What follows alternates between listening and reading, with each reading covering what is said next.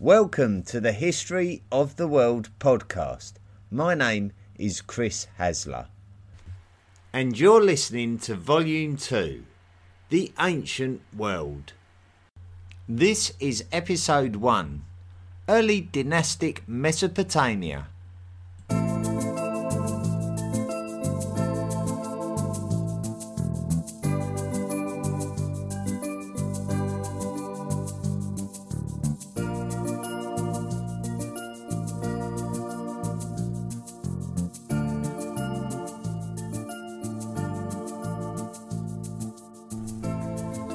In episode 22 of volume 1, we introduced Mesopotamia and the emergence of its civilization. We mentioned the emergence of a settlement in Mesopotamia called Eridu, and we mentioned that this city emerged in around 5400 BCE.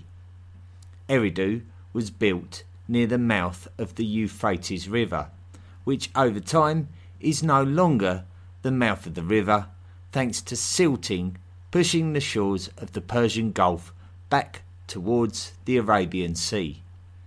Eridu prospered during the Ubaid period of Mesopotamia, which by 4000 BCE was replaced by the Uruk period, named after the settlement of Uruk.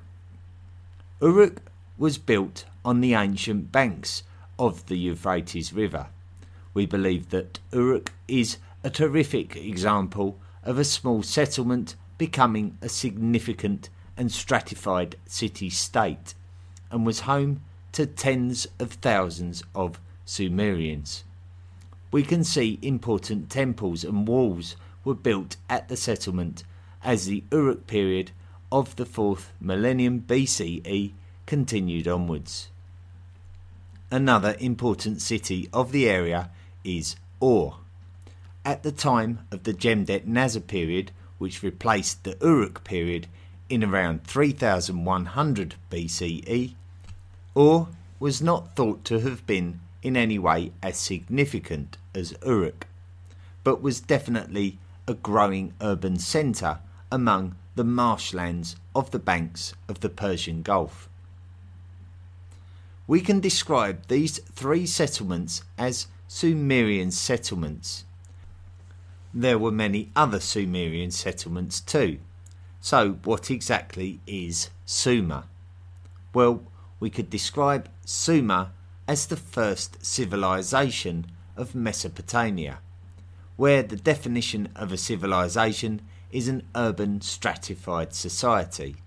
Urban meaning a dense population of people living in one area, and stratified meaning a class-based society with a ruling elite at the top and a working or slave class at the bottom.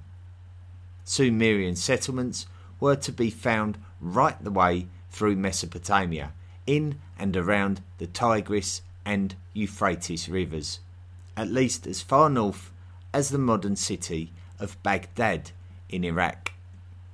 What makes Sumer special is that we begin to find evidence of the earliest writings dating to this period of these Sumerian civilized city-states, and we can start building a story of our history without solely relying on archaeology. Where we begin to study, interpret and translate these writings, one of the first things that becomes evident is the strong spiritual belief system of the Sumerian civilization, as the Sumerians themselves actually recorded the origins of Sumer in their own writings. Sumerian King List. The German-American Assyriologist Hermann Hilprecht was the first person to discover a reference to the Sumerian King List. Now, we need to discuss and dissect that last statement. Hermann Hilprecht was born in Stassfurt, which is now in modern-day Germany, and he was born in 1859. He moved to the United States after gaining qualifications in Germany while in his 20s. he was an Assyriologist, which is somebody who studies ancient Mesopotamia, even though the Assyrian Empire only existed for part of this period and in a part of this land. Hilprecht discovered many artifacts in Mesopotamia, and one of them was a cuneiform tablet. Cuneiform is the ancient writing of Mesopotamia, and a tablet is a flat piece of stone or clay suitable for inscriptions. Since Hilprecht's discovery, many more similar artifacts have been found, which after translation appear to reference a history of Sumer, particularly through the listing of its rulers. Although the tablets are not identical, it is clear that they are referencing a similar historical timeline. It appears that a lot of the tablets are from just before or during the 2nd millennium BCE, which is the millennium after the emergence of ancient Sumer. But it is the fact that these artifacts reference the period of ancient Sumer that make them so interesting and relevant to our story. The tablets recognise that many city-states existed in Mesopotamia and that many of them had their own king. Kingship is something that these cuneiform tablets declare as descended from heaven to the town of Eridu. Apparently, the first king of Eridu was Alulim, who lived for 28,800 years. Now, I wasn't there, but I do have a problem with this information. Firstly, I can't find a lot of evidence of any human living for almost 29,000 years in history. And secondly, if I was to believe that Alulim and his successors were ruling for a total of 250,000 years, then that takes us back to the very origins of Homo sapiens, and there is very little archaeological indication of Eridu existing before the 6th millennium BCE, let alone the 248th millennium BCE. The one interesting thing that these tablets reference is a flood. 8 rulers in turn ruled Sumer, and then there was a flood. Then there were dynastic rulers. Now, one of the most well-known flood stories of ancient times is the one within the book of Genesis of the Bible. When Noah built an ark and took a limited amount of Earth's life on board in safety from the catastrophic consequences of the flood. Could the flood mentioned on the Sumerian king list be the same flood? Could this also be the same flood mentioned on the famous Epic of Gilgamesh? The Epic of Gilgamesh. The fact of the matter is that the Genesis flood story has striking similarities to the Gilgamesh flood story, and with other similarities to other events. It may well be that the earliest stories of the Hebrew Bible are the same stories that are recorded in cuneiform on tablets in Sumeria. The earliest version of the Epic of Gilgamesh is written on tablets that date back to the early 2nd millennium BCE. Gilgamesh is a king of the city of Uruk, and this information is supported by his presence on the Sumerian king lists as a king of Uruk. The Epic of Gilgamesh was likely not written until after this Sumerian period, but we can suppose that Gilgamesh himself may well have been a Sumerian period king through analysis of all information available. It is believed that Gilgamesh may have been alive and ruling Uruk around 2600 BCE. Further to the similarity to the flood story, there is also a character called Enkidu, whose story is not dissimilar to the first biblical man, Adam. So there are very much those who believe that the book of Genesis in the Old Testament can find a lot of its roots within the cuneiform writings of Mesopotamia. The Epic of Gilgamesh is a fascinating little story, made all the more fascinating by the fact that it is quite possibly the earliest written story that we have. There are several versions of the story that have been excavated, similar to the Sumerian king list, and there are also more modern versions that appear to have been deliberately altered, perhaps to satisfy the author's desire to add his own spin. However, it is a window into an ancient mind's creativity, so I would strongly recommend listening to an interpretation, and I have a couple of recommendations which I can make for you at the end of the podcast. Sumerian language. So all of these documents were written in a language called cuneiform. The language itself has had to be studied and translated by modern scholars to be able to determine what was being written. Otherwise, these clay tablets would be somewhat meaningless. We will look closer into the emergence of writing in future podcasts. Now, we can't say that cuneiform is the first writing. That would be like going against everything that the History of the World podcast has discovered by suggesting that one day people woke up and invented writing. There is evidence of early forms of writing in preceding millenniums. However, the Sumerian cuneiform represents one of the first distinguishable languages that we can determine that the Sumerian king list and the Epic of Gilgamesh were originally recorded in. Our abilities to retrospectively work out the language and subsequently translate it has opened up a window into the way that society worked in Sumer. Much is mentioned regarding the kings of Sumer, who are often the star of the show in Sumerian texts. However, there is a great air of mythology within the stories and mentions of gods and various aspects of nature and emotion. There is also emphasis and focus on death and afterlife, as well as the mysteriousness of dreams and how they can serve as omens for the future. So spirituality is a very firmly established cultural aspect and has led us to retrospectively use spirituality to explain many aspects of prehistoric behaviour. Spirituality was obviously a precursor to modern science, especially when it came to explaining the nature of nature itself.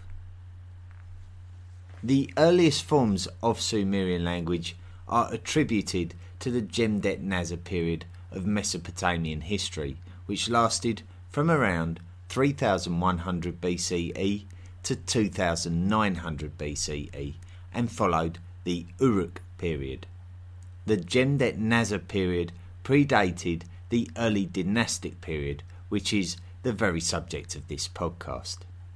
In all likelihood, and in my opinion, I believe that it is very likely that the Sumerian language is something that emerged in a city such as Uruk and then spread out through the travellers, nomads, and indeed the traders and diplomats of Mesopotamia.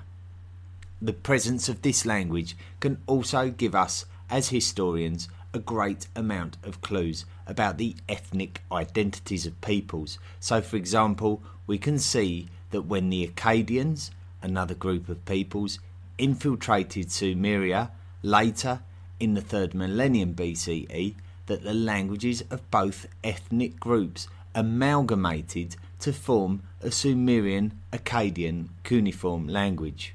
So the spread of linguistics and languages can be traced and follows, much in the same way that we do with DNA haplogroups. Sumerian gods.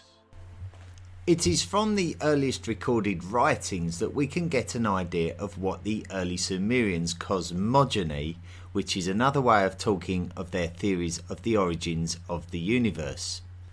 If we look at the Sumerian way of life, it is clear that their control of water especially through their irrigation projects, was absolutely fundamental to their survival. Without the successful usage of water, there would be no successful yield of crops and no way to support the community. Water was essentially a giver of life, and Sumerians recognised this and respected this spiritually. All sources of fresh water were believed to have been supplied to the Sumerians from aquifers. Aquifers are the water-saturated underground sedimentary layers. These aquifers were called the Engur or the Abzu. The first Sumerian gods are believed to have come from the Abzu. Reading various texts can often be quite confusing when attempting to piece together the stories and relationships of the Sumerian deities, as some translations can appear to contradict each other, or can use two different names to represent the same deity, or can appear to shift in translation from text to text and even from culture to culture. So rather than pinpoint a definite translation or explanation, it is best to try and summarise the mindset of the Sumerian attitude to spirituality rather than state a list of their gods. It appears that they believed that the gods who created humankind originated from in and around the Abzu. One of the most interesting of the gods is Enki, who is primarily known as the Sumerian god of water. Enki is directly linked to Eridu, which was believed to be the first city of Mesopotamia. Enki is believed to have been the founder of this city. Enki is attributed with having a hand in the creation of humankind, thanks to the advice of his mother, Namu. Namu was a goddess linked to the Abzu. Ultimately, it would seem that the Sumerians would develop a whole list of deities which are recognised in texts recovered from various Mesopotamian cultures. The deities would represent the earth and sky and the planets, and even right through to the obscure things such as healing and medicine and even weaving.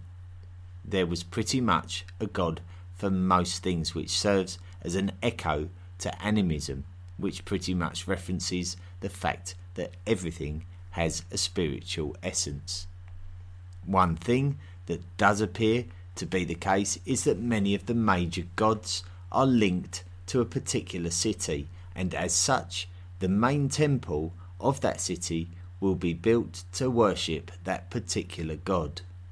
For example, the temple of Eridu, which has been called the House of Waters, is a temple for the god who created the city, who we have already identified as the god of water, Enki. It would ultimately be the site of a ziggurat. Ziggurats. We briefly spoke of ziggurats towards the end of the prehistoric volume of podcasts when we discussed the emergence of civilization in Mesopotamia.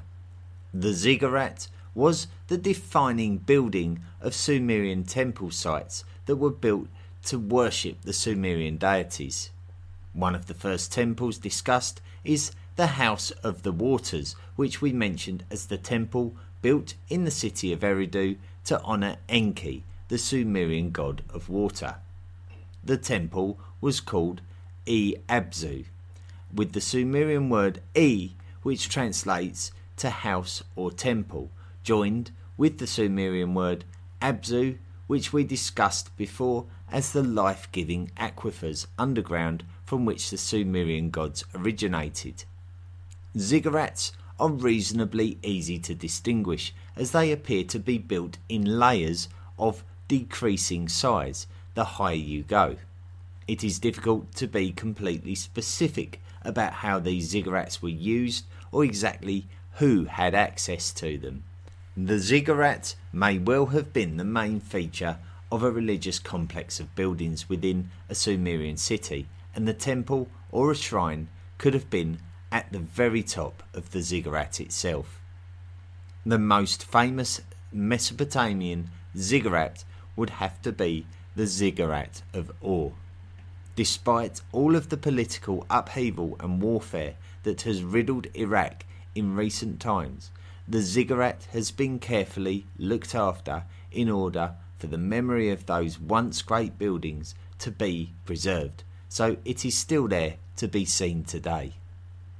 Ziggurats are believed to have existed in most cities of Mesopotamia. Whether they all date back to the early dynastic period of Sumeria is debatable, as most of these ziggurats have not survived to the modern age, so it is very difficult to tell. However, it is believed that these ziggurats were important to all of the Mesopotamian cultures of the ancient world, as restoration projects were still being carried out as recently as the first millennium BCE. It was during the first millennium BCE that the ancient Greek historian Herodotus wrote a series of works which today we call the Histories. It is within this work that we can find an excellent practical description of a ziggurat, and I quote, "In the middle of the precinct there was a tower of solid masonry, a furlong in length and breadth, upon which was raised a second tower, and on that a third, and so on up to 8. The ascent to the top is on the outside by a path which winds around all the towers. When one is about halfway up, one finds a resting place and seats, where persons are wont to sit some time on their way to the summit. On the topmost tower there is a spacious temple, and inside the temple stands a couch of unusual size, richly adorned with a golden table by its side. There is no statue of any kind set up in the place, nor is the chamber occupied of nights by any one but a single native woman, who, as the Chaldeans, the priests of this god, affirm, is chosen for himself by the deity out of all the women of the land."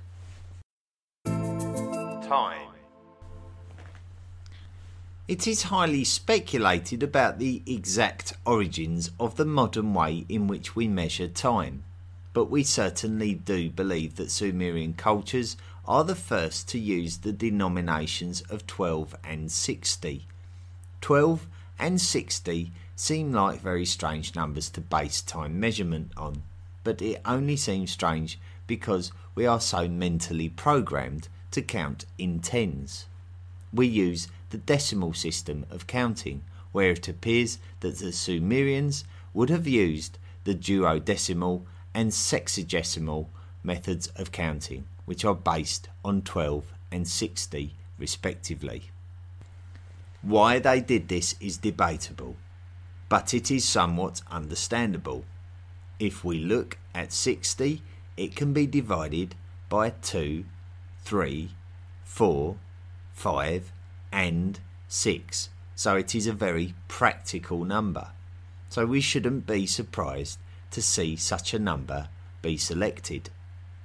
Also, it is important to note that humans would have been extremely aware of the course of a calendar year, not least of all for the purpose of agriculture and farming, and they would have also been very aware of the phases of the moon, as they looked to the skies inquisitively for a spiritual connection between the celestial bodies of the universe and the gods, which can be attested by the prehistoric megalithic stone monuments which are constructed with definite regard for the objects of the skies.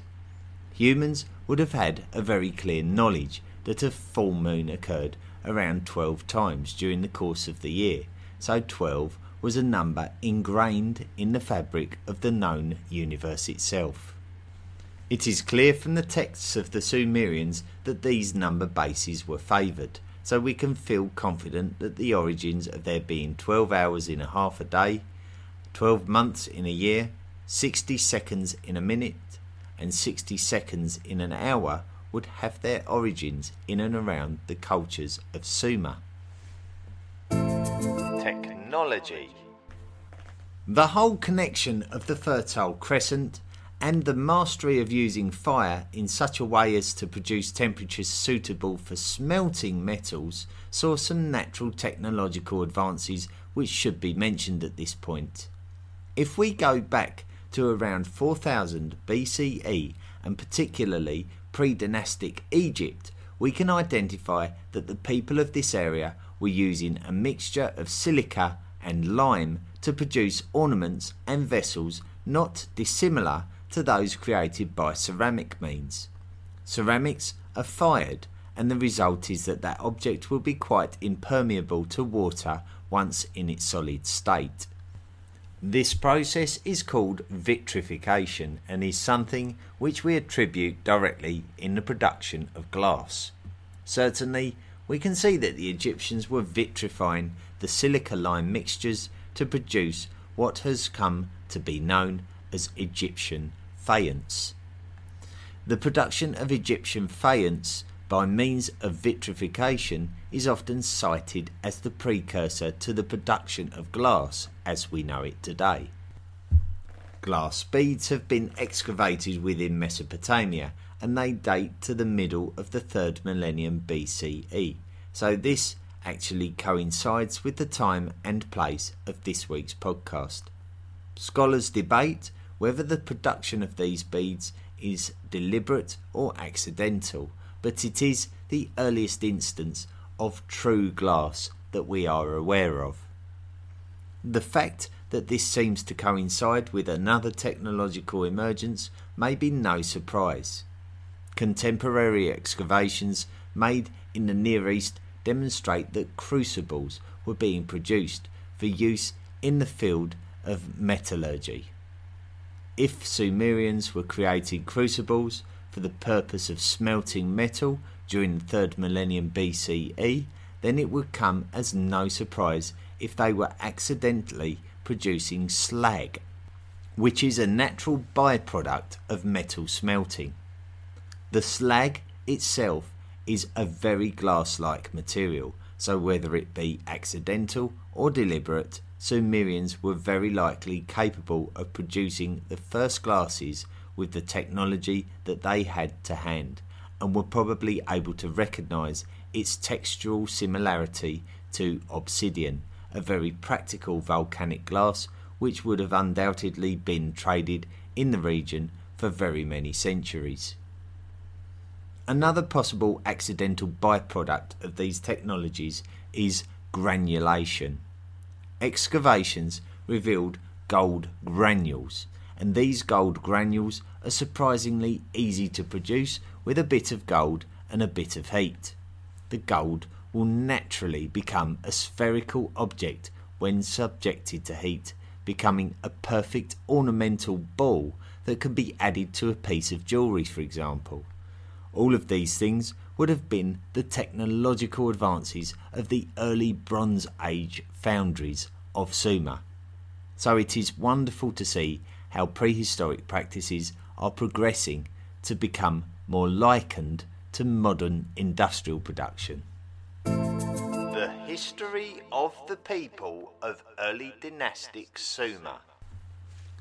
So, we have learned of the earliest written artifacts and what they can tell us about the spiritual beliefs of the Sumerians and what they did to worship their deities, including the incredible construction projects made to honour them. We have seen what these texts have told us about the way that the Sumerians measured time and viewed the universe that they lived in. We have also seen how archaeology has demonstrated how technology was advancing in the area. What we haven't done is told the story of the people and what ultimately happened to them. So let's see what the ancient texts tell us about this. We can establish some of the earliest usages of cuneiform and the sexagesimal counting system during the Gem-det-Nasr period of Sumer in around 3000 BCE. Distinctive pottery and cylinder seals were in use, and the period pretty much represents the passing of prehistory and the arrival of the ancient. The period which follows this, and has been the focus of this week's podcast, is often referred to as the early dynastic period of Mesopotamia. This is mainly because early texts, such as the Sumerian king list, suggest that there were multiple city-states in existence in Mesopotamia at the time, and that the passing of governance of the region as a whole was passed from one city to another. Each city appeared to have its own deity, and as such had a temple complex incorporated within the city, often with a ziggurat built within them as the main building of worship. The dynasties would pass between cities, so for example the first dynasty following the flood that is suggested to have taken place in historical texts was based in the city of Kish, where 23 kings ruled before the next dynasty based in Uruk took over. Other cities that would play their part as the lead city where the Sumerian ruler was based were Ur, Awan, Hamazi, Adab, Mari and Akshak. Well, no doubt I've not pronounced any of those correctly. It was clear that the city-states of Sumer were very much competing with each other for the spoils of supremacy over the others. It was during the 24th century BCE that the kingship was taken from Kish to Uruk. This ended the reign of the ruler called Nanea and ended the 4th dynasty of Kish. The man who achieved this was called Lugal-Zaghazi. Lugal-Zaghazi was from the Sumerian city of Umma and was the city's Enzi, which is a word meaning ruler. He inherited the rule of the city from his father. Lugal-Zaghazi was extremely ambitious as a ruler and had designs on bringing all of the Sumerian cities under his control. It seems as though Lugal-Zaghazi was willing to go to any lengths to achieve his goal, sparing no sympathy for those cities that would oppose his invasion. One particular city that suffered heavily at the hands of Lugal-Zaghazi was Lagash, a traditional local rival of Umma, who both had a history of battling for the same local lands and in some cases needing external jurisdiction to step in and dictate the terms of settlement. The Enzi of the city of Lagash was Urukagina. Urukagina appears to have acquired the kingship by deposing the previous Enzi, who was reported to be corrupt and exploiting the city and its people. However, it does appear that the lasting legacy of Urukagina is also one of a ruler who was exploiting the riches of his own city to feed his own greed. It is true that evidence exists that Urukagina was originally a reformist ruler, attempting to right the wrongs of his predecessors, but his agenda soon became clear when he started exploiting the resources of the city's temple. So, a clash was to take place. On the one hand, the ruthless Lugal-Zaghazi of Umma. On the other, the conniving Urukagina of Lagash. Umma and Lagash, the long-term rivals over the land between the two cities, known as Guedena, were to clash once more. Lugal-Zaggisi sent his army to Lagash. Once inside Lagash, the temples and palaces were plundered of all of their riches and then set ablaze, something viewed by the people of Lagash as shockingly sacrilegious. It is possible that the fierce resistance of the people of Lagash caused Lugal-Zaggisi to up his game and send a clear message to those people that he was in charge now. Urukagina abandoned Lagash and escaped to Girsu, but Lugal-Zaggisi soon took Girsu as well, and Urukagina was not heard of again. It is possible that other Sumerian cities who learned of the fate of Lagash felt it would be wise to avoid the same fate and allow Lugal-Zaggisi to assume dominance over them. Certainly, his treatment of Lagash does not appear to be repeated in respect to his climb to dominance over other Sumerian cities. Eventually, Lugal-Zaggisi was able to unite the cities of Sumer under his rule and altered his title from Ensi of Umma to King of Uruk. As we mentioned right at the beginning of this section of our story, Lugal-Zaggisi had successfully ended the reign of Nania of Kish in the 24th century BCE, and this could be the indicator as to when we can refer to Lugal-Zaggisi as the main king of Sumer. However, it would be Kish where the beginning of the end for Lugal-Zaggisi would start, and it would be in the far north of his Sumerian empire and quite near to the influence of another northern city called Akkad. Lugal-Zaggisi had brought Akkad under his influence as he had done with Kish. So initially he would have felt that he had complete control over the whole of Sumer. However, there was an insurrection in Akkad, and the man behind it was a man named Sargon. Sargon had successfully become the ruler of the Akkadians, and as such had ambitions on pushing Lugal-Zaggisi out of Akkad and Kish. Lugal-Zaggisi recognised the threat of Sargon and the Akkadians and rallied the Enzis of the Sumerian city-states to raise armies which could be contributed to a united Sumerian army put together with the purpose of defending Sumer against the threat of an Akkadian army. When the two sides met, in the multiple times that they did meet, Sargon and his Akkadian army would get the upper hand. Lugal-Zaggisi and his army of armies suffered multiple defeats and were pushed back within their cities. Sargon was not prepared to stop there, and it became clear that his ambitions were to completely eradicate Mesopotamia of any trace of Lugal-Zaggisi's Sumerian influence.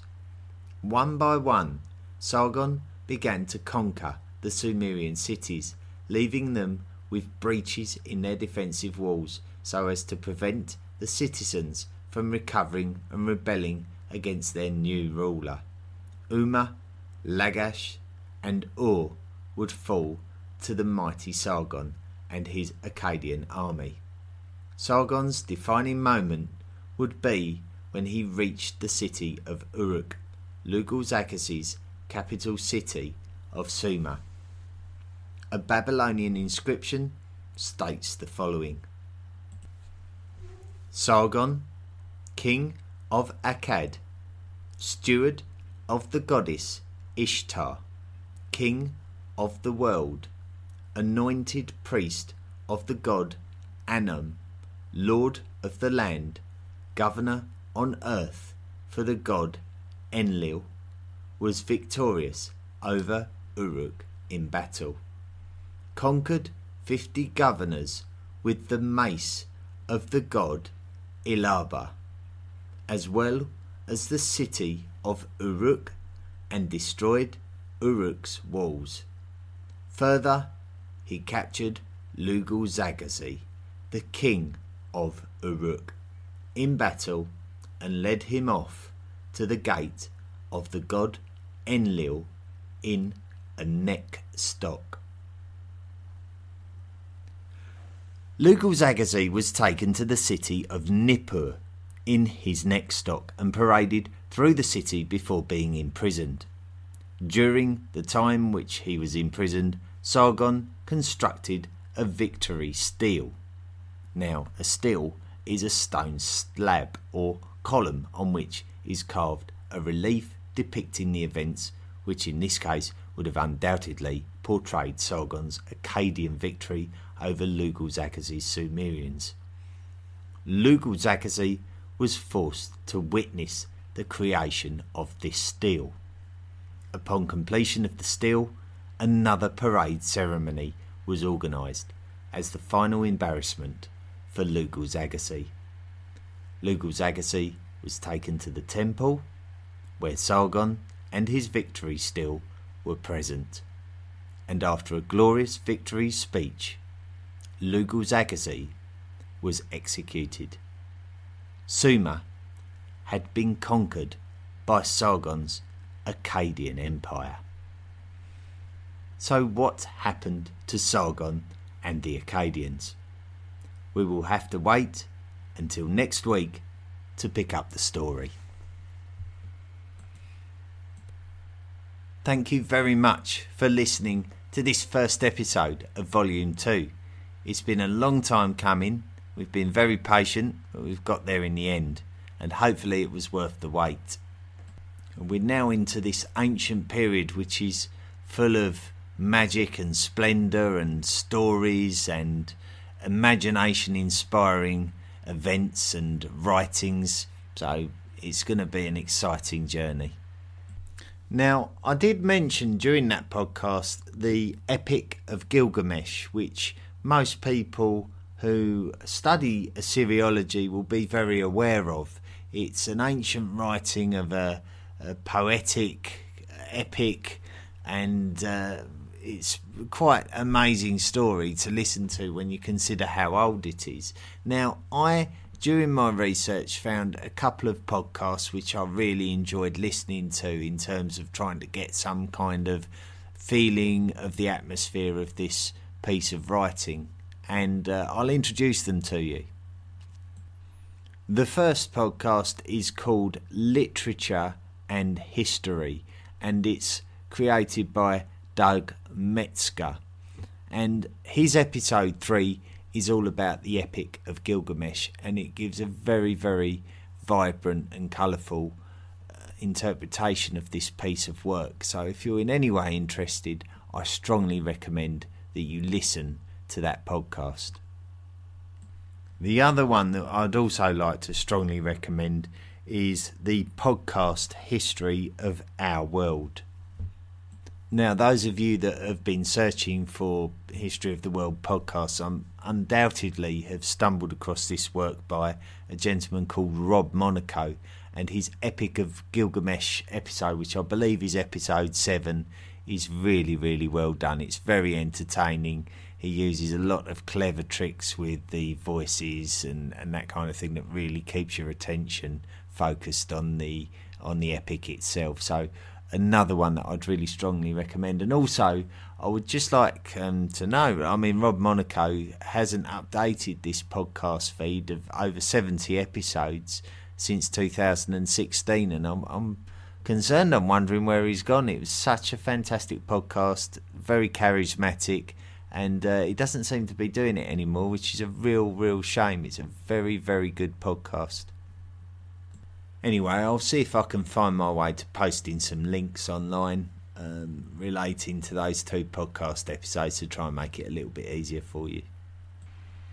We received a recommendation. The History of the World podcast was recommended on our Facebook page by Josetta Greg Herndon, And she says, my husband has been raving about you and your podcast for months now. They're an absolute nuisance, aren't they, husbands? I finally started listening from the very beginning. I'm on episode 4 and I totally get why Carter is so fascinated. You are awesome. I love how knowledgeable you are and how enjoyable you are to listen to. Thanks for all the hard work you are doing to share your wealth of knowledge. Well, I'm humbled by how kind that comment is. A very, very kind comment. A lot of the knowledge that I'm gaining is knowledge that I'm gaining as I'm going along. I certainly do have and have always had an interest in historical stories, and some I have more knowledge of than others, but a lot of studying goes into these podcasts, so a lot of this knowledge is being picked up as I go along. So there we are, Volume 2 is underway. We've finally got there and we've finally started our story. Next week we're going to follow that story. We're going to go on from what we introduced this week, and we're going to follow Sargon of Akkad and his Akkadian Empire. What happened when they took over Sumer and what ultimately happened to the Akkadians. Find out this time next week. The History of the World podcast is hosted by Audioboo. It is available on Spotify, Apple Podcasts, Overcast, Castbox, Podcast Republic, Stitcher and TuneIn. You can also find it on Deezer, Google Podcasts and Radio Public. Feel free to email the show at historyoftheworldpodcast@mail.com. Join our Facebook page and follow us on Twitter.